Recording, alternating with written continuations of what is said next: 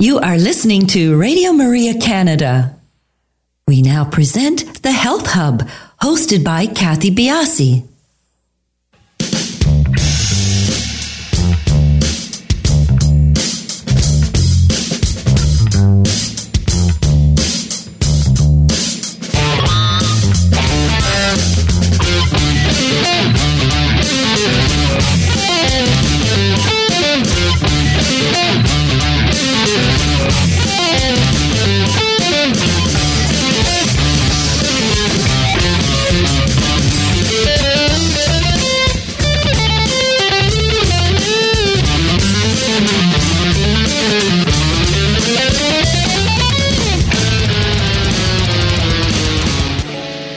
Good morning, everyone, and welcome to the Health Hub. I'm Kathy Biasi, and along with our producer, Alex Diaz, we would like to welcome you to our show this morning.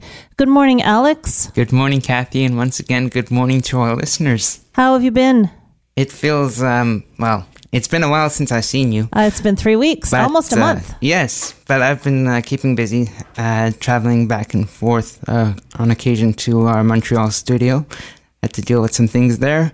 But things here at the studio are moving. Yeah, I just came into the studio just before the show, so I haven't had a chance to talk to you.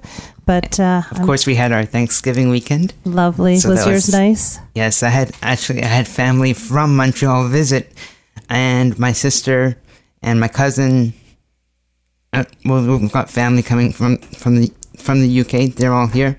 Nice. And soon enough, we'll all be making our way to New York. Oh, very nice. For the week, so I'm looking forward to that too. Big turkey dinner? I actually had roast lamb for dinner. Really? Yeah. Really interesting. We had turkey dinner. We have ours up north. It was we got home from Italy Tuesday, Wednesday. Yeah, I can't quick remember. turnaround. Very in quick. That sense, yeah. And I told everyone that they had to sort of be on their game and have things prepared. But we had a turkey dinner. It's funny, we were sitting around the table at Thanksgiving, and the kids and everyone was saying how much they enjoy turkey dinner at Thanksgiving as opposed to Christmas. And we usually have Christmas dinner as the same idea. Right. But Thanksgiving is just so nice. It's just all about being together and the cooking and the meal. It is.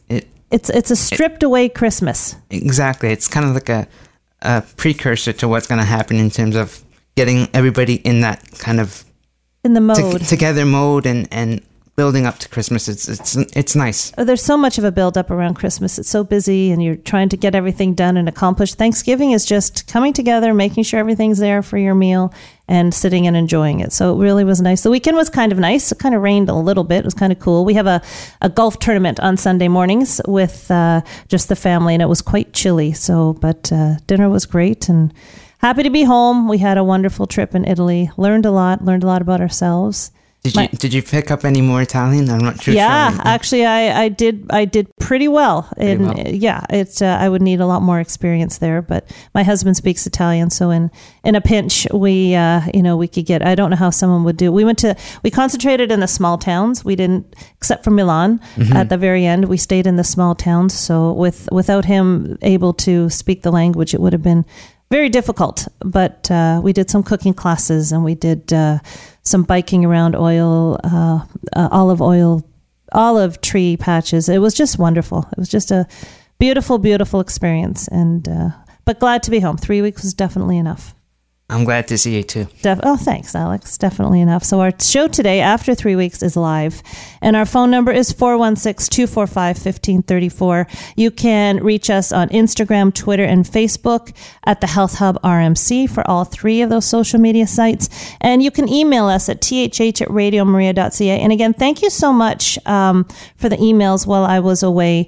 We are getting lots of people who are interested in different types of shows, and we are actually getting guests who are approaching us with ideas for shows. So it's really coming together nicely. What are we, Alex, about a year and a half into this? I think we're on show 78. It feels that way. I think we're approaching 80 for sure. Yes. Yeah, and it's really come along quickly. In the history of podcasts, it's doing quite well, and the radio show, of course, is generating a lot of interest. So thank you so much. We do very much value your input. So you can subscribe to our podcast. Every live radio show and every taped radio show, in fact, is changed over into a podcast by Alex here.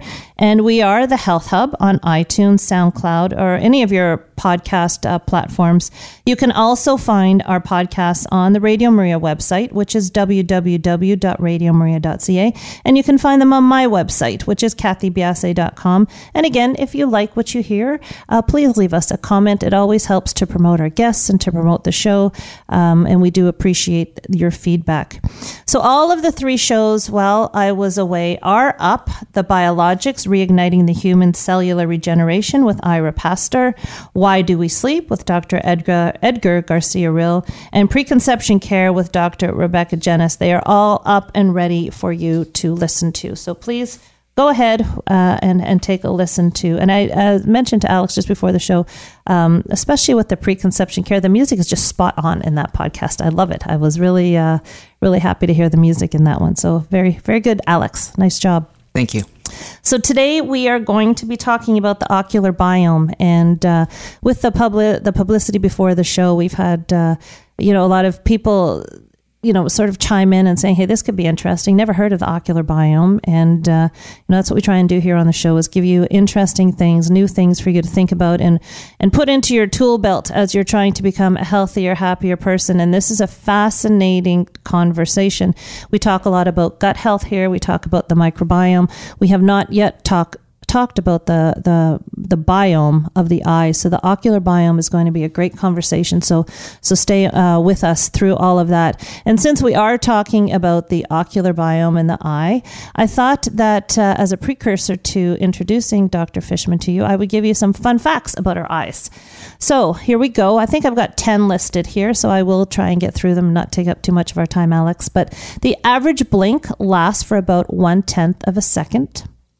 Newborns do not produce tears. They cry and they make the noise of crying, but they do not have the tears as they cry. So I don't know if you would classify that as crying or making a noise, but they do not produce any tears until they are between 4 and 13 weeks old.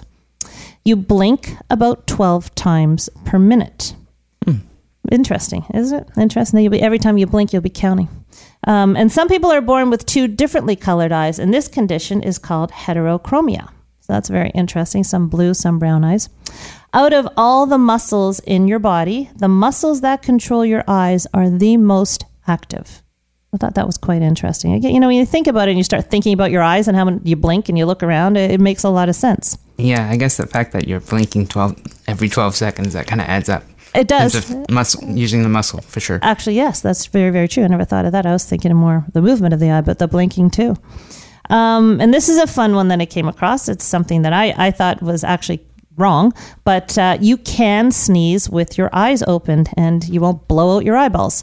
So I always thought that, I think naturally or innately we close our eyes as the nerve from the nose goes up to the eye. But in fact, I think, I found this out, that if you really focus hard and you know that sneeze is coming, you actually can sneeze with your eyes open. So it is possible.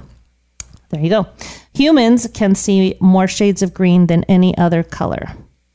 The world's most common eye color is, do you know what that might be, Alex? Eye color, blue, maybe? Nope, brown. All right. Brown is the most common eye color. And this I thought actually was interesting what this bolded. When we are attracted to someone, our pupils dilate as much as 45%. Aha! So, your telltale sign. And our eyebrows and our eyelashes protect our eyes. The tiny hairs keep dirt, sweat, water, and other wanted debris out of the way. So they have a function. Everything in our body has a function. When people pluck their eyebrows down to nothing and draw them in, it bothers me. These are important things. They protect your eye. Your eyebrows, your eyelashes are thicker than your top eyelashes are thicker than your bottom eyelashes, and we lose a lot of eyelashes. They fall out and they regrow quite frequently. So there you go, some fun facts about the eye. So you can take those home with you, and we will now press on to our guest. Every time now that I look in the mirror, I'm going to be thinking about this very conversation. Yeah. Thank you. And then Lots people who are listening, yeah. If they see someone they know and all of a sudden the pupils dilate, I know they like me. There you go. Fun facts. Thanks for those. No problem. Our guest today is Dr. Harvey Fishman. Dr. Fishman received a Bachelor of Science degree in chemistry and his PhD in physical analytical chemistry at Stanford, working in the areas of lasers, microfluidics, and neuroscience.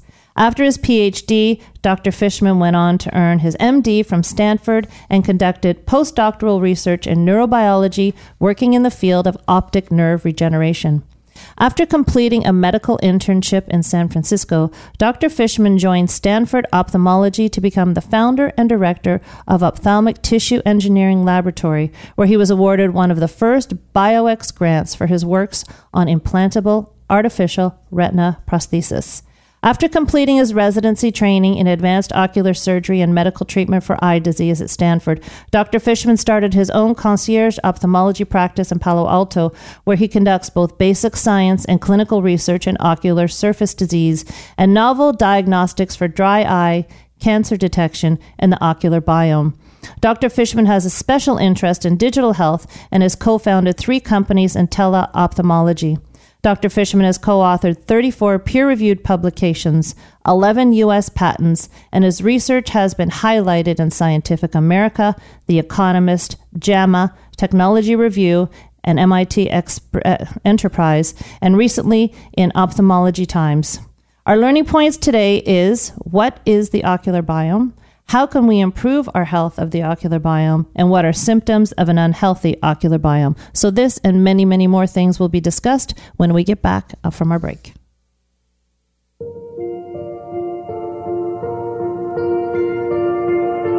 I don't want to hear anymore. Teach me to listen. I don't want to see anymore. Give me a vision that you could move this heart to be set apart. I don't need to recognize the man in the mirror, and I don't want to trade your plan for something familiar. I can't waste a day, I can't stay the same. I wanna be different, I wanna be changed, till all of me is gone, and all that remains is a fire so bright the whole world can see that there's something different. So come and be different in me.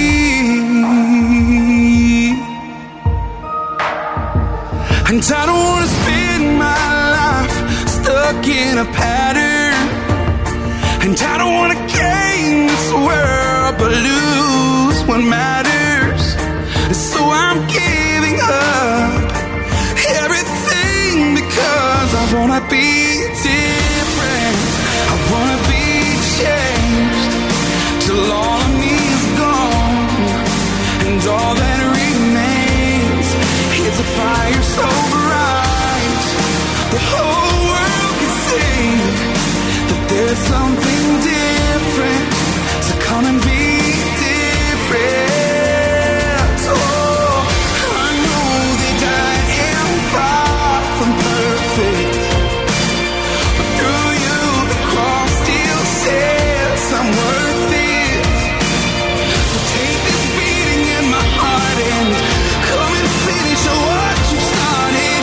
When they see me, let them see you, 'cause I just wanna be different, yeah. I wanna be different, I wanna be changed, till all of me is gone, and all that remains, oh, is a fire so bright the whole world can see that there's something different. So come and be different, I just wanna be different.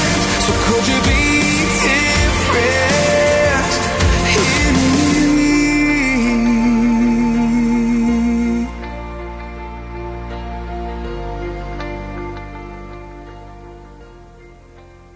You are listening to Radio Maria Canada. We now continue with the program, The Health Hub, hosted by Kathy Biasi. Welcome back, everybody. Our show is live today. If you'd like to call in and ask questions of our guest, Dr. Fishman, Alex, or myself, our number is 416-245-1534. You can reach us on Instagram, Twitter, and Facebook at the Health Hub RMC. If you have questions, we will be able to take them. And again, email us at thh@radiomaria.ca if you have any questions about the show. Good morning, Dr. Fishman. How are you doing? Hi, thank you so much for having me this morning. Well, thank you for taking the time. We always appreciate, it's an hour of your time, and we appreciate very much you doing this for us. It's such a fascinating topic, and I'm very, into gut health. And when I came across you and the ocular biome, I thought, how fascinating. I'm sure that most of us don't have any concept of what you're speaking of. So how did you get involved in this area of study? This is kind of a funny story because my background, as you mentioned earlier, was essentially based in physical chemistry, microanalytic, surface detection, and different, nerdy physical chemistry sorts of things. And so I really got interested in this because a couple years ago I became very fascinated by what was going on with my dry eye patients and what happened when they experienced exacerbations, which were almost always associated with some sort of a gut-related issue, whether it's a dietary change or in some cases very stressful times in their life. So I knew that there had to be some connection between the gut and the eye and the ocular microbiome and so forth. And so what happened is I just kind of worked in this area just from a clinical standpoint, seeing patients, and recently I got involved in a startup or kind of a venture where we're looking at the cancers on people's eyes. And it turns out that some of the genetic techniques in cancer biology to detect cancers on the eyes are actually really interesting and actually can be applied to the same area as trying to determine the bacteria on people's eye and in their eyes. And so that's sort of what got me involved. And then I just sort of naturally transitioned and combined these two interests where we are now looking at different genetic species, mRNA in particular, and how it reacts or how it interacts with cancer cells and so forth, and how the cancer cells actually can put out specific types of mRNA that classifies them as a cancer and can be detected, and the exact same technologies can be used for to determine what the biome of the eye is, the microbiome of the eye.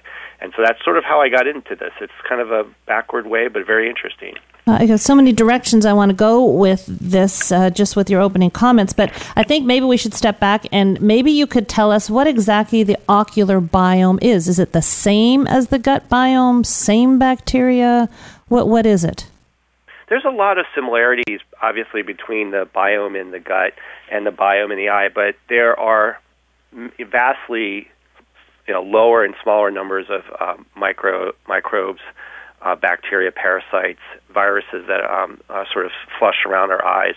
And so the differences are, there's some similarities. In fact, the skin on your eyelid and the skin on your face is much more similar to the bacteria, or the bacteria on your skin, the bacteria in your face is much more similar to the bacteria in your eye than what's in your gut. But they're all, some basically related in some fashion. There's obviously a huge number of bacteria in relation to what you find on your eye. In fact, they talk about this concept of posse bacteria in your eye, meaning there's just a very small number of bacteria that exist. But there does seem to be a core microbiome in and around your eye, just like there is one in your gut. And what's fascinating about that is that your eye is supposed to be immunologically, and it's supposed to be sterile. It's supposed to be a sterile environment. And we know that's definitely not true. So we know now that not only does bacteria live very happily and interacts very peacefully in many cases with your ocular structures, that's not always the case. And, for years we've been using sort of antibiotics and different cleansing techniques to clean people's eyes before surgery and so forth. And it turns out that despite doing that sort of prep work before surgery, we still see very serious infections in the eye after surgery, which we think is directly related to particular species of bacteria that exist either in your lashes or in your conjunctiva. But as I was mentioning, it's very fascinating because the numbers are very low, yet there still seems to be a core bacterial environment that exists on the eye. So and one of the challenges is that your eye is designed to flush away the bacteria, just like you mentioned. We blink very often during every moment of our life. And every time you blink, you're actually flushing tears and lipids and proteins in and around your eye into your nose, it turns out. And it goes through these little ducts called the canalicular openings that are right at the corners of your nose, right at the corner of your eye that goes into your nose. And basically, your eye is constantly trying to flush and keep this a homeostasis of bacteria and other debris out of the eye and keep it in a very good state. But the reality is that doesn't always happen.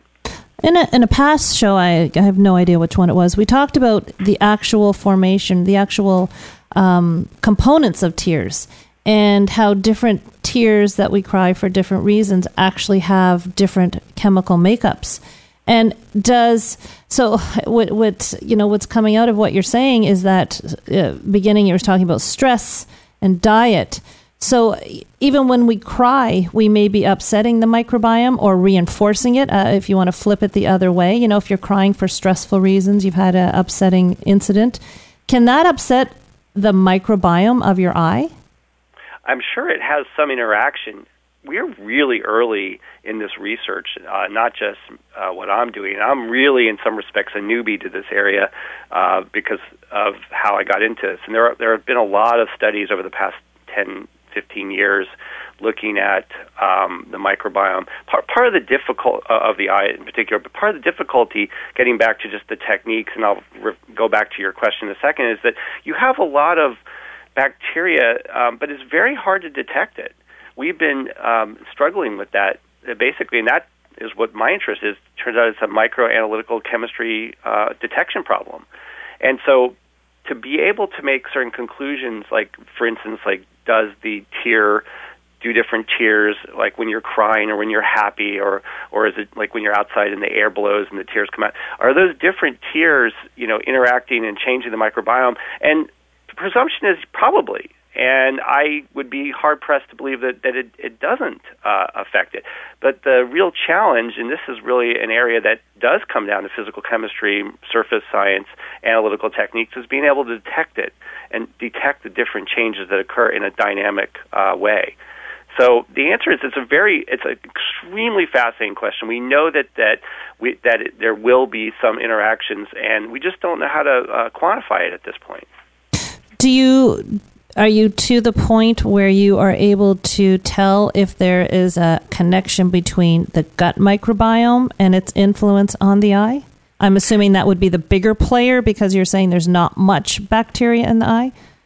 Well, the answer is that, going back, we think that there's probably a very important component of the microflora or the microbiome in your eye that does interact with the tissues in the eye and does cause disease.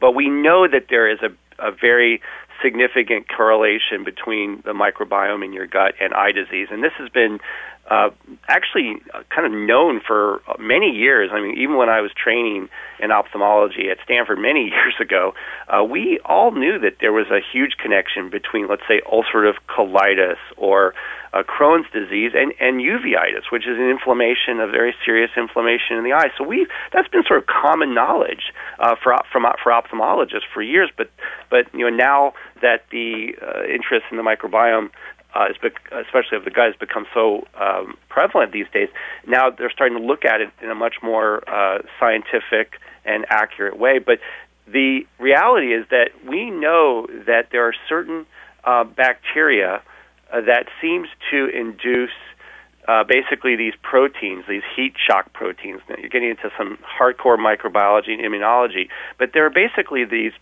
we think that there's bacteria in your gut that have these certain proteins that cross-react with our own immune system. And then these autoantibodies that are induced from the inflammation or from these bacterial antigens, these autoantibodies then cross-react and actually cause, basically attack our own eye.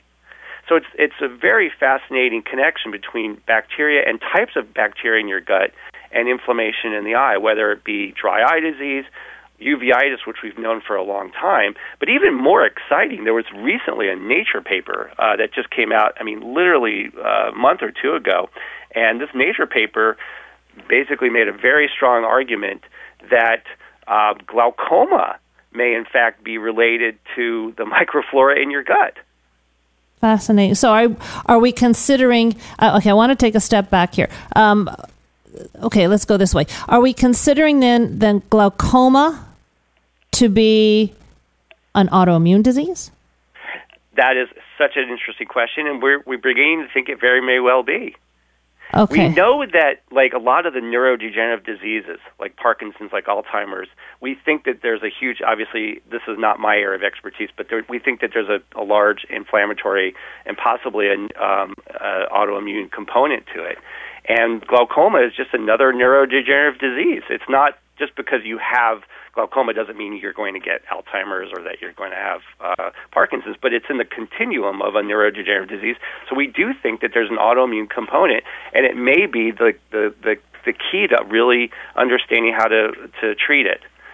Now, and the fact that glaucoma onset is later in life would fit into the pattern of an increased of autoimmune disease as we get older. Now, when we talked before our show, you said a lot of people don't know the difference between, say, cataracts and glaucoma. So let's just take a second there and tell everybody what glaucoma is.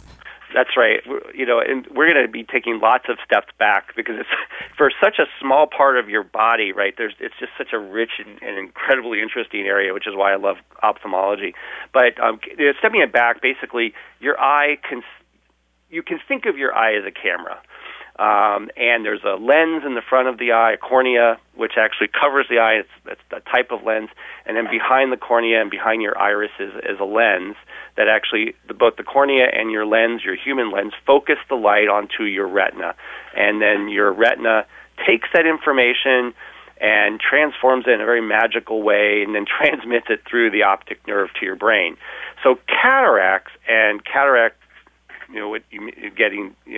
basically causing a decrease in vision is because that front lens that's in your eye becomes cloudy, and that's what a cataract is. Now, glaucoma goes to the back of the eye, which is where I mentioned that the retina transmits the information to the optic nerve, and that goes to your brain. Glaucoma is where the optic nerve becomes damaged. So it's actually the coax cable or the electrical cable that goes from your eye to your brain, and glaucoma is where the optic nerve actually dies. People always talk about high pressure, right? Everybody thinks glaucoma is pressure related. Well, it may turn out that pressure is just a marker for an autoimmune disease of the optic nerve, which is glaucoma. So that's a completely interesting paradigm shift in how we're thinking about glaucoma today. Is it the sheathing on the optic nerve that gets destroyed? The optic nerve is really consists of about 1.2 million axons, which are neurons, the extensions. And so when the optic nerve dies, or when you get glaucoma, it's actually the nerve cells that die one by one, and it dies in a slightly quicker rate than our normal loss of nerve tissue. So it's not the outside of the nerve, it's really the nerve, which is basically a bunch of little fibers. And these little microfibers die off. Actually, unfortunately, they die off as we live. I mean, we lose a certain number of those fibers every day of our life. And really, glaucoma really is an accelerated loss of those nerve fibers. Okay.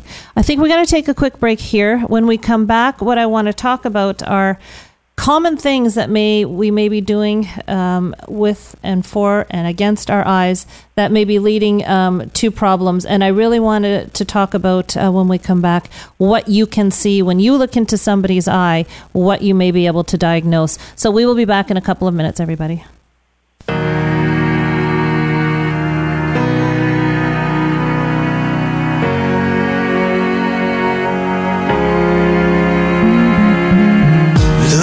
From broken sky, traced out by the city lights.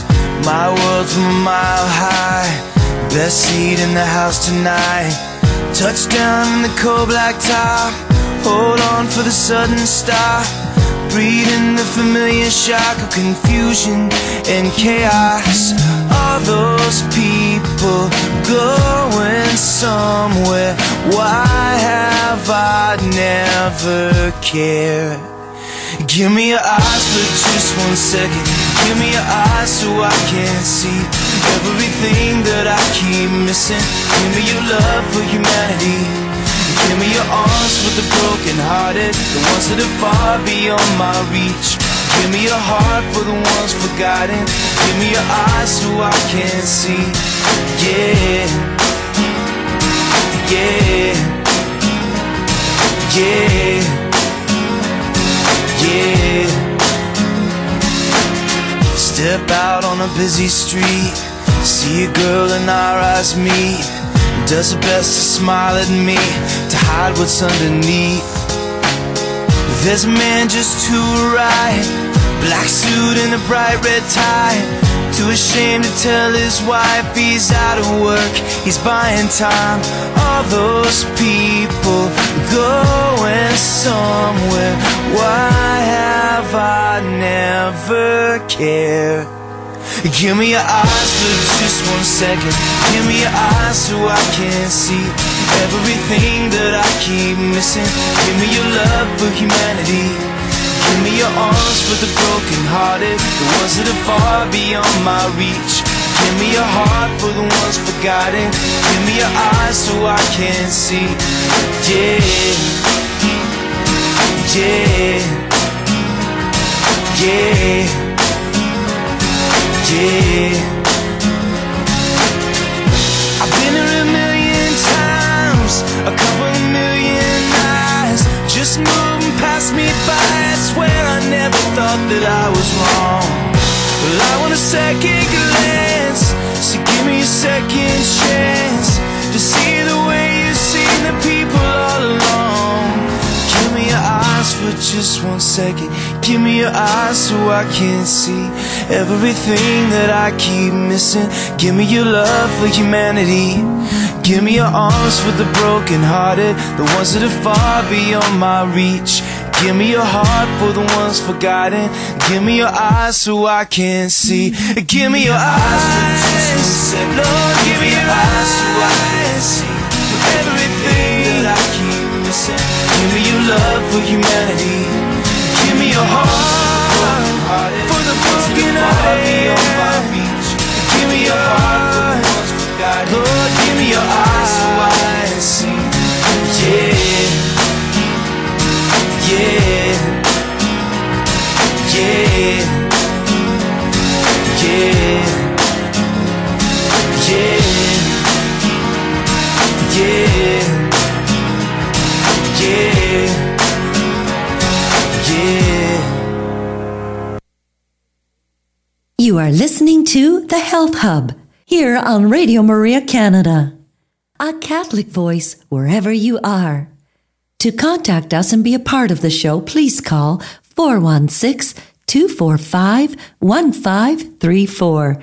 We now continue with the program. Here once again is your host, Kathy Biasi. Welcome back, everybody. We are here talking with Dr. Fishman about the ocular biome. And Dr. Fishman, so we can establish and we can say at this point, even though it's a new field, that there is an ocular biome. And then there's the launching point. Now, can we tell if our, I don't know if you can use the word dysbiosis of the eye, but how can we tell if our eye health, as far as the microbiome or as far as the ocular biome is concerned, how can we tell if we have an unhealthy biome? Absolutely great point in terms of that. I just want to reiterate that we do think there's a microbiome. Basically, your eye, you can think of your body as a biosensor for disease, for inflammation. I mean, your eye is really interesting in the sense that if your eye is red, if your eye is irritated, I mean, just sort of the basic common sense sorts of things. If you have a red, irritated eye, or if the eyelids are red, or if you tear a lot, that's a pretty good indication that there may be a dysbiosis either of your gut or of your eye. And the answer is that one of the most common causes of dry eye disease is a dysregulation of the inflammation on your eyelid margin and in and around your eye. And so, if just really common sense, if you have discomfort of your eye, if you have discomfort of your eyelid, if you have a lot of tearing, burning, and those sorts of symptoms, then there's a pretty good chance that you have a dysbiosis. Okay, so someone has an itchy eye or allergy season comes, the first thing that we might do is put something in our eye. Is that the right way to approach it? That's right. I mean, sort of when you have different symptoms, the most common relief is just to flush out the eye. And so there's probably some really interesting things that you're doing. You're probably flushing out antigens. You're certainly lubricating the surface. You may be replenishing the tear film with a healthier artificial tear film at that point. So you're okay with putting something in your eye, or is it? I guess it all depends what you're putting in your eye. Yeah, I mean, basically, one of the first things that we do, obviously, and what people do is they just go out and grab artificial tears. Mm-hmm. And putting artificial tears is a pretty benign thing that you can do. In general, we recommend preservative-free tears because the preservatives in tears can often cause an autoimmune reaction that you can actually get a secondary inflammation just from eye drops. But generally, putting tears in is just sort of a first step that you can. It's sort of a home remedy step. And the reality is that even ophthalmologists, optometrists will tell people just use tears more. But that really is just scratching the surface of how to treat your eyes when you have these sorts of itchiness or inflammation. Now, what about contact lenses? I mean, I wear contact lenses, not as much as I used to because I find that they do bother my eyes, but many people do wear contact lenses. Mm-hmm. Are you shying away from that now, or is there a safe way to use them and implement them? Hey, that's a really good question. That's a loaded question. Obviously, contact lenses are really helpful for a lot of people. The types of contact lenses vary between one-day contact lenses where you just toss them, 2-week contact lenses where you keep them for 2 weeks. Sometimes they're even monthly ones. As an ophthalmologist, I generally recommend people to use the throwaway contact lenses, mainly because the types of bacteria that when we see corneal infections, and so that's an interesting, very well-studied area, that when you see corneal infections because of contact lenses, what happens is often the contact lens, which sits on the surface, actually causes the cornea to become ischemic, meaning that the cells on the surface of the cornea are not getting enough oxygen, and they break down, and then now you have a little area where the corneal cells on the surface, which are normally supposed to protect the cornea itself, now there's an opening that bacteria can get into.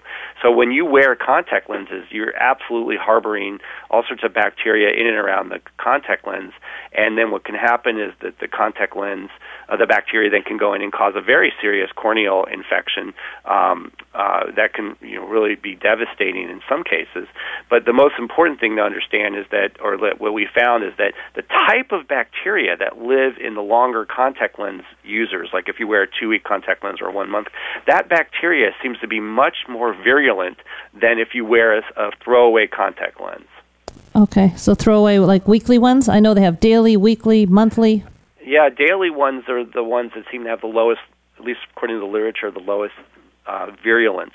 But what's interesting, and this is important to understand, is that regardless of whether you're aware 1 day or 2 week or a monthly, the rate of infection seems to be the same. The difference is that the type of bacteria that live in and around the cornea and on the contact lens can differ dramatically depending on whether, also on your cleaning, hygiene, and how you do things. But again, it gets right back to what we were talking about, which is that the microbiome of the eye very much affects, in this case, just, the chances of getting a serious eye infection. Is the microbiome of the eye a reflection of the gut microbiome, or is it totally different bacteria that we're talking about and parasites? And I'm assuming yeast, fungus, the whole gamut? The whole gamut. There are all sorts of different organisms found on the eye and around the eye. As I mentioned earlier, we think that the eye more, the microbiome of the eye more reflects the microbial diversity of the skin. Because obviously but what's interesting, and in fact, what's really interesting is people who have contact lenses have a very very different microbiome than those who don't, as you can imagine, because you're constantly touching your eye, and so the skin in and around your eye actually influences it. Now, your gut, and there are some similar bacteria that live obviously in your gut that also get transferred into your eye. We actually think that there's this connection between basically the microbiome, the bacteria in your gut, that which lives on your skin, and then in your eye. And you can actually, the thing that is really fascinating, if you do video of people, you watch them all day, we actually touch our eyes more than you'd imagine. And so the microbiology community, we have a thin layer of microbial diversity from your gut on every surface on the planet, and so obviously what comes out of you will eventually and potentially can get into your eyes. Okay. Now, what about things like makeup around the eye, fake eyelashes, mascara? These are all things that women do often on a daily basis. Are we harming our eyes? That's such a great question, and this is where I can pretty much lose every one of my patients, because I'll tell them, makeup and so forth is not a good thing. The reality is that for many people, makeup and eyeliners and all the things that go on actually are, for most people work pretty well. But people who have dry eye disease, they can be an absolute disaster. The makeup that you put on your eyelashes essentially is a culture media for bacteria, parasites, and other things.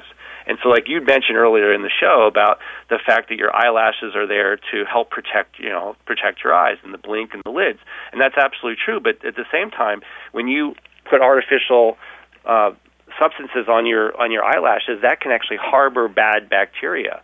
And one of the areas that I'm absolutely fascinated by is this parasite called Demodex or Demodex, which has been linked to rosacea on the face and absolutely linked to rosacea, ocular rosacea. So just the same kind of redness and kind of rosy cheeks and micro blood vessels that exist in and around your face. Sorry about that. That's okay. Those sorts of things actually can cause the same kind of symptoms on your lashes and your eyelids. And so what's very interesting is that we think that parasite lives in your eyelashes. We know they do.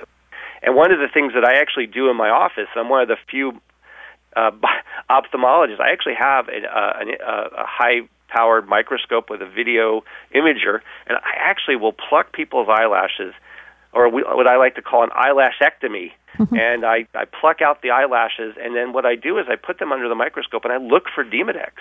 Because often this parasite, which, by the way, it lives in everybody, so it's not like, some people have Demodex and some people don't. I think almost everybody has a small amount of Demodex, but other people have larger, higher levels. And so in those patients who wear makeup and they have eyelashes, that Demodex can get in those and live in those areas, and they eat, and these little Demodex parasites actually eat the oils that are produced, and then when their population goes up, the Demodex actually has this really weird mechanism of inflammation in the eye, where either they actually eat bacteria themselves, they have their own digestive tract, and so what happens is they digest bacteria. And then they actually puke up the bacteria, and some of these bacteria then form inflammatory cycles on the eye, or it causes inflammation on the eye. And the other thing that happens is when the Demodex dies, they release tons of bacteria. So you have these pooping bacteria, these pooping parasites, and these dying parasites called Demodex that live in and around your lashes that then inflame the eye and can cause very significant red eye, blepharitis, which is inflammation of the lashes. And when you wear makeup and you wear these different artificial things, it can really be a problem. And so it's a tough problem because it's so ingrained in our culture, and it's a challenge. You have to pick out makeups that don't, there are special types of makeup removers that don't have alcohol, and there's a whole bunch of different ways of minimizing it. In fact, there's one of my colleagues is part of this group called the Dry Eye Divas, and they have a really neat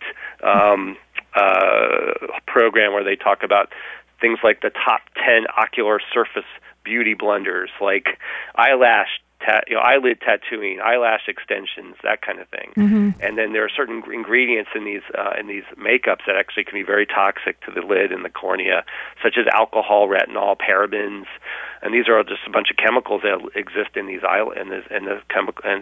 makeup.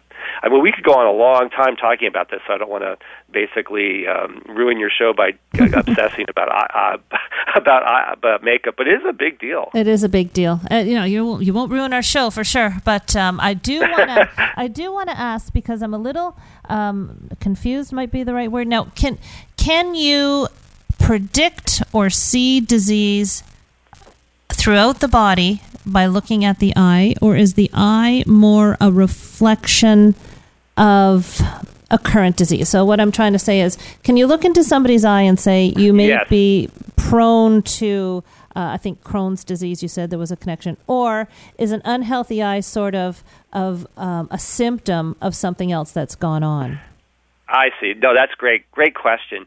So the answer is that we as ophthalmologists and optometrists can definitely see all sorts of disease just by looking at your eyes. Now, the surface of the eye, and my area of interest is in dry eye disease, and we see a ton of dysbiosis just by looking at the meibomian glands, which are these little glands that live on your eyelash or live in your lids. And when you have meibomian gland disease, that often means that there's a dietary issue. And again, this is early areas of research, but for instance, the type of diet you eat very much affects the oils that come out of your eyelids. And then obviously if you have inflammation in the eye, that can be related and very, I've made diagnoses of Crohn's disease and ulcerative colitis just by looking in somebody's eye, and I asked them, have you ever had a colonoscopy, or do you have any blood in your stools, or do you have any GI issues? And then the GI specialist says, how did you figure out that this person had Crohn's disease without looking, doing a colonoscopy? I said, well, because, uveitis is so intricately linked to these different diseases. We can see so many different signs of disease, and so just backtracking a little bit, sometimes, so often again, disease is disease can manifest in so many different ways, and because it starts in the gut and then can cause eye inflammation, it's really not the eye that drives the gut in that case, it's the gut that's driving the inflammation in the eye. We can see, obviously, things like diabetic retinopathy, which is diabetes. We can easily see that signs of that in the eye. We can see cardiovascular disease. We can see signs of autoimmune disease, not just Crohn's and ulcerative colitis, but we can see evidence of rheumatoid arthritis. We can see evidence of lupus in the eyes. So the eye really is this amazing, object that really is just shows so many aspects of disease if you're looking for them.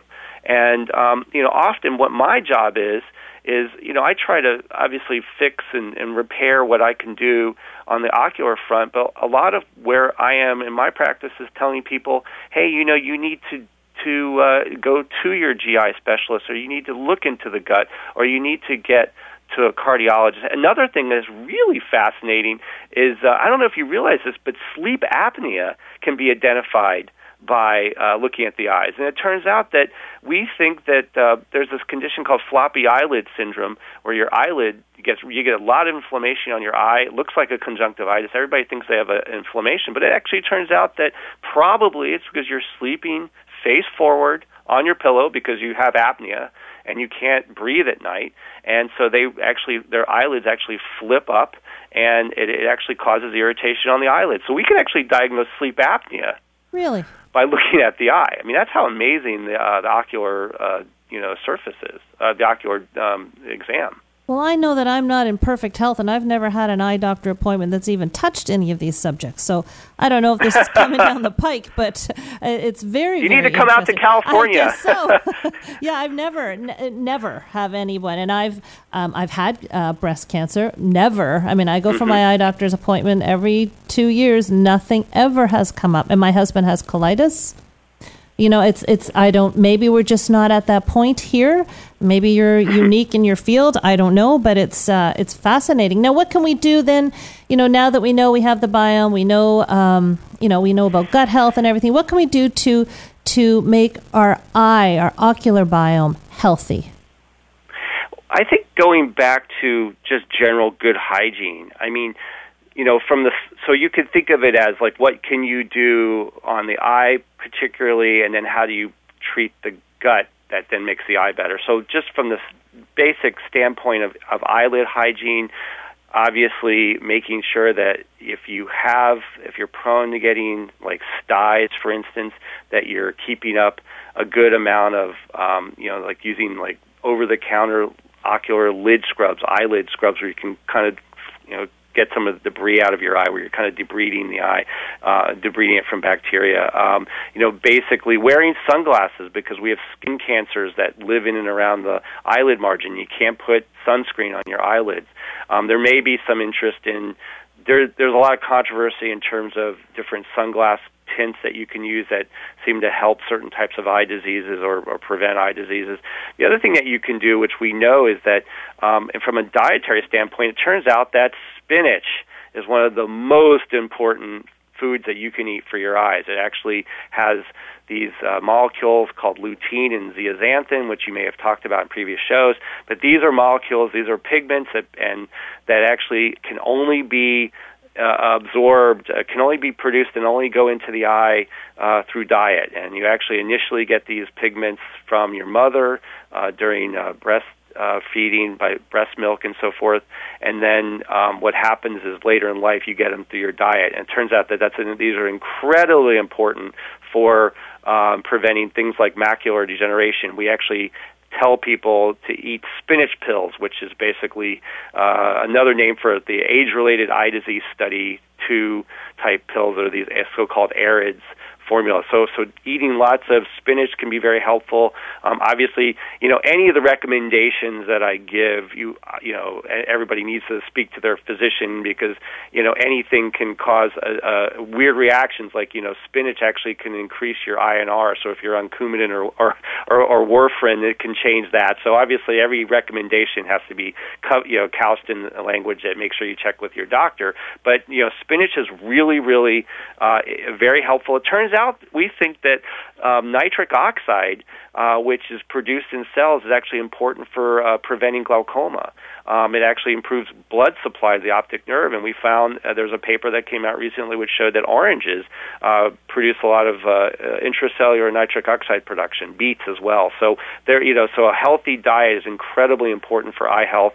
Keeping the eyelid margin and the eye well lubricated is super important. I can't emphasize the importance of eye protection. I mean, that's not, that's just sort of common sense, but it's amazing how, if you're working on some sort of, you're doing some kind of metal work, it's amazing how quickly a little piece of metal can penetrate into the eye and cause all sorts of problems. So obviously eye protection is incredibly important. And then, it turns out sleep is really a big deal. If you have sleep apnea or you're prone to sleep apnea, get it checked, get it fixed, because that we've linked the many diseases in the eyes to sleep apnea, not only glaucoma, and floppy eyelid syndrome, which is external stuff, but there's some suggestions that glaucoma has association with sleep apnea. Optic nerve disease, where you can get a stroke to the optic nerve, is associated with sleep apnea. So those are a lot of things you can work on that you don't require doctors, intervention. Just, sort of do the the things I mentioned. Everyday things. Yeah. Great tips. Now we are again approaching our hour. All these fascinating conversations. The time just flies. But I'd like to pass along your social media platforms so that people can get in contact with you or read more about what you're doing, because it really is very forward thinking. So your website is www.fishmanvision.com, and you can follow Dr. Fishman on Twitter at Dr. Fishman, no period in there, so it's just Dr. Fishman on Twitter. Any other social media sites that we should know about? That's it for now. Perfect. Okay, you know what? Keep it simple. Very good. Dr. Fishman, thank you so much for joining us. It's been a fascinating conversation. And everybody, we will talk to you next week on The Health Hub.